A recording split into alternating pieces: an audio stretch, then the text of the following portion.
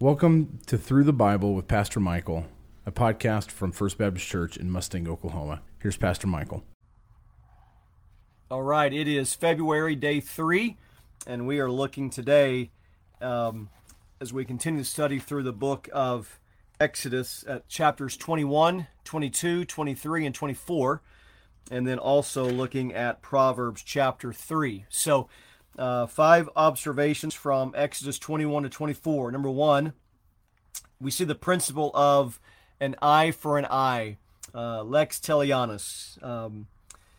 Exodus 21:24, an eye for an eye, a tooth for a tooth, a hand for a hand, a foot for a foot. In short, this is teaching, gives us a couple of things to think about. One is that there is a consequence to what people do, an eye for an eye. But this also is limiting. In other words, if somebody, just to be very clear and direct here, if somebody takes out your eye, you don't chop off their head. Eye for an eye, tooth for a tooth. And so, yes, it is teaching that there is a consequence for what someone does, but this also is limiting revenge and vengeance. That if somebody says something unkind about you, you don't go break into their house and steal. If somebody takes $5 from you, you don't go steal their car and say, well, I'm just seeking retribution. There is punishment that's given in accordance with the crime. But there's a limitation factor in terms of seeking revenge and vengeance. And that's something we need to be careful of, because what we do as humans, when someone hurts us, we don't usually like to get even. The truth is we like to get ahead. We don't like ties.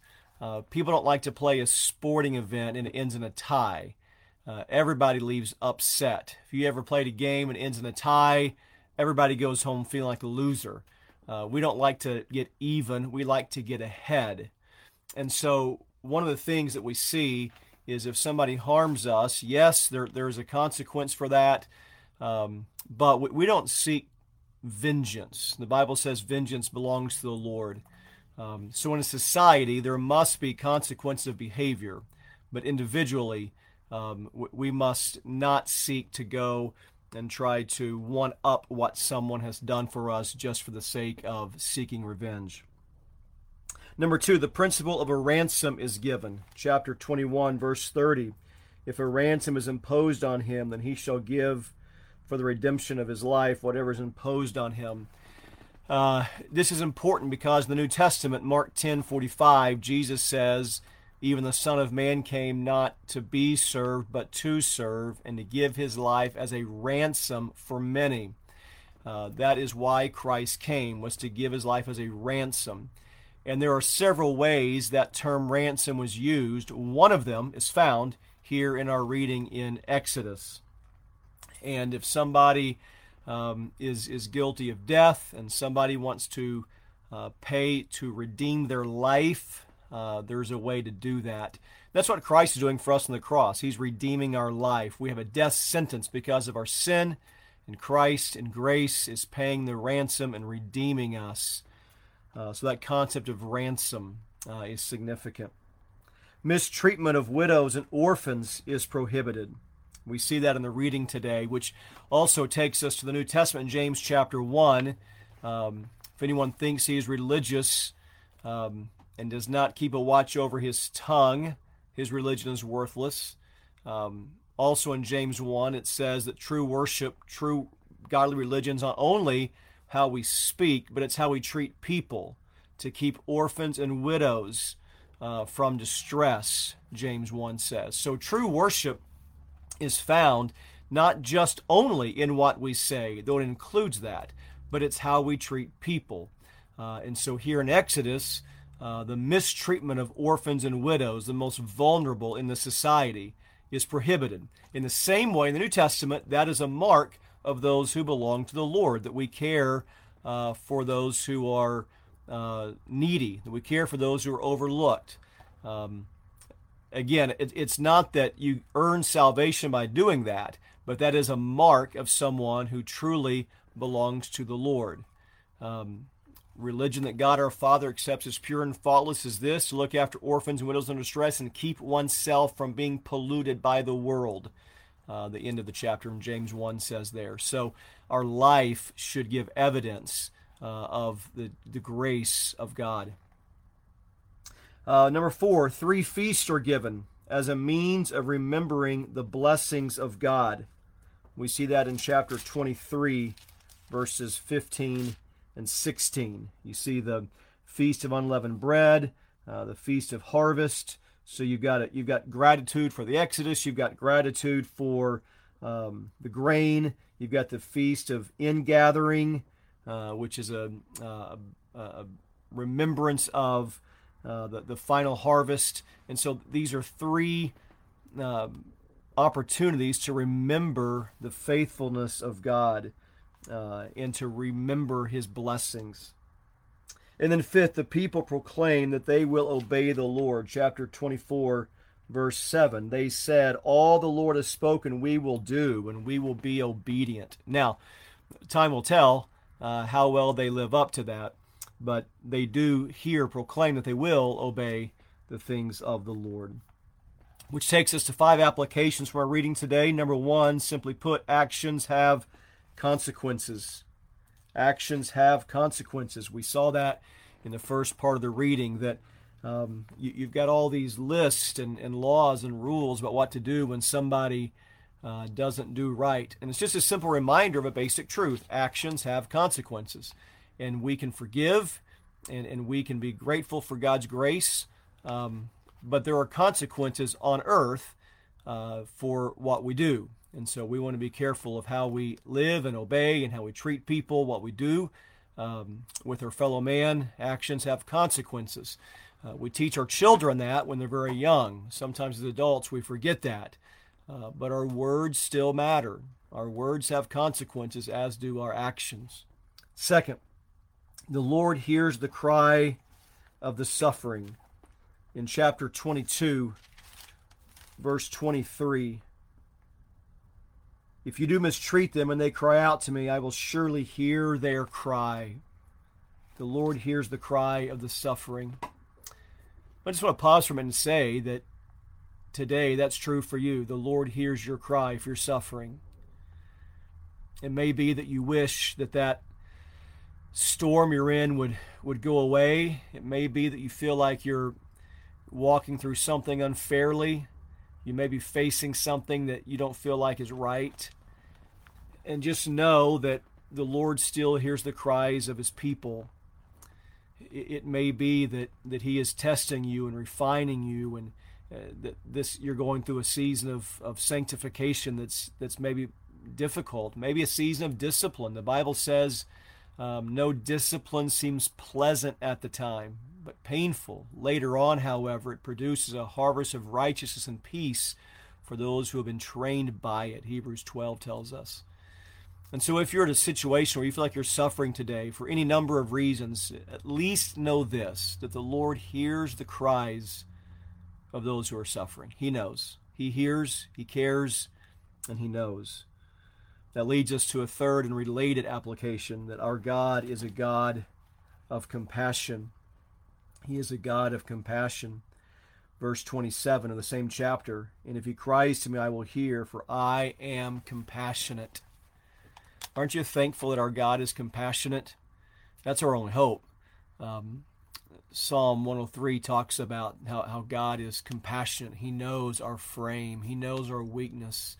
In grace, he separates us from our sin as far as the east is from the west for those who trust in him and believe in his name because of his deep and great compassion. Our God is a compassionate God. Fourth, it is good to purposefully take time to celebrate all the Lord has done. It is good to purposefully take time to celebrate all the Lord has done. Christians can be very forgetful. We can pray in desperation. The Lord answers a request. We rejoice. And then so quickly we can forget. And we go right back to being weak in our faith. So quickly we're back to wondering, God, do you hear? God, do you care? God, are you listening? God, are you doing anything? And so it's good to regularly, purposefully remember all the Lord has done.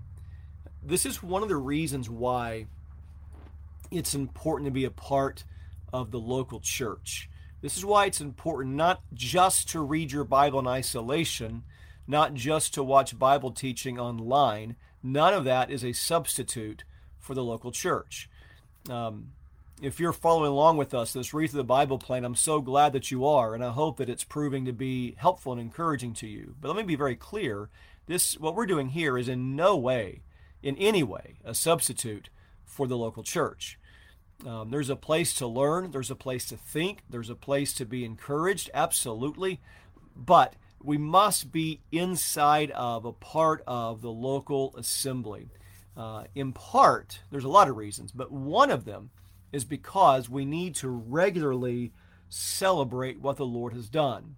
We need to see in people's lives how God is at work. We need to hear stories from our brothers and sisters in Christ of what God is doing. We need to be reminded of those needs that exist around us so that we can pray for them and be burden bearers for other people and then rejoice when the Lord comes through for them. We need to sing songs together in unison with other believers that remind us of the faithfulness of God. We need to sit under preaching that is reminding us of who God is and what He has done so that we can remember to trust Him in what is to come. We need to be serving each other, using our spiritual gifts within the context of the body of Christ so we can build each other up. And as we do that, we celebrate what God is doing. And so just like the Lord in Exodus gives them these 3 feasts, the purpose of that was to help the people remember to celebrate what God has done. So that is one thing that we do. We do other than that, but that's one thing we do when the church gathers every Lord's Day, is we take time, I hope, to celebrate and remember and to consider what God has done, how He's been faithful in our lives individually, in our lives of the local church. Worship is about repentance. It's about preaching. It's about praying. It's about singing. It's about serving. It's about fellowship. It's about loving each other. But it's also about celebrating all the Lord has done in our lives. And that happens through relationships in the context of people who love each other and have a common bond in the gospel. And then 5th, let it be true of us that we seek to do all the Lord commands us. Now, let it be true that we say every day when we read our Bible, Lord, I will do all that you've commanded. And when we fall short of that, be quick to repent. Be quick to confess that sin. It should be the desire of our heart to say yes to everything the Lord calls us to do. Now, we recognize that we're still in the process of being made like Jesus.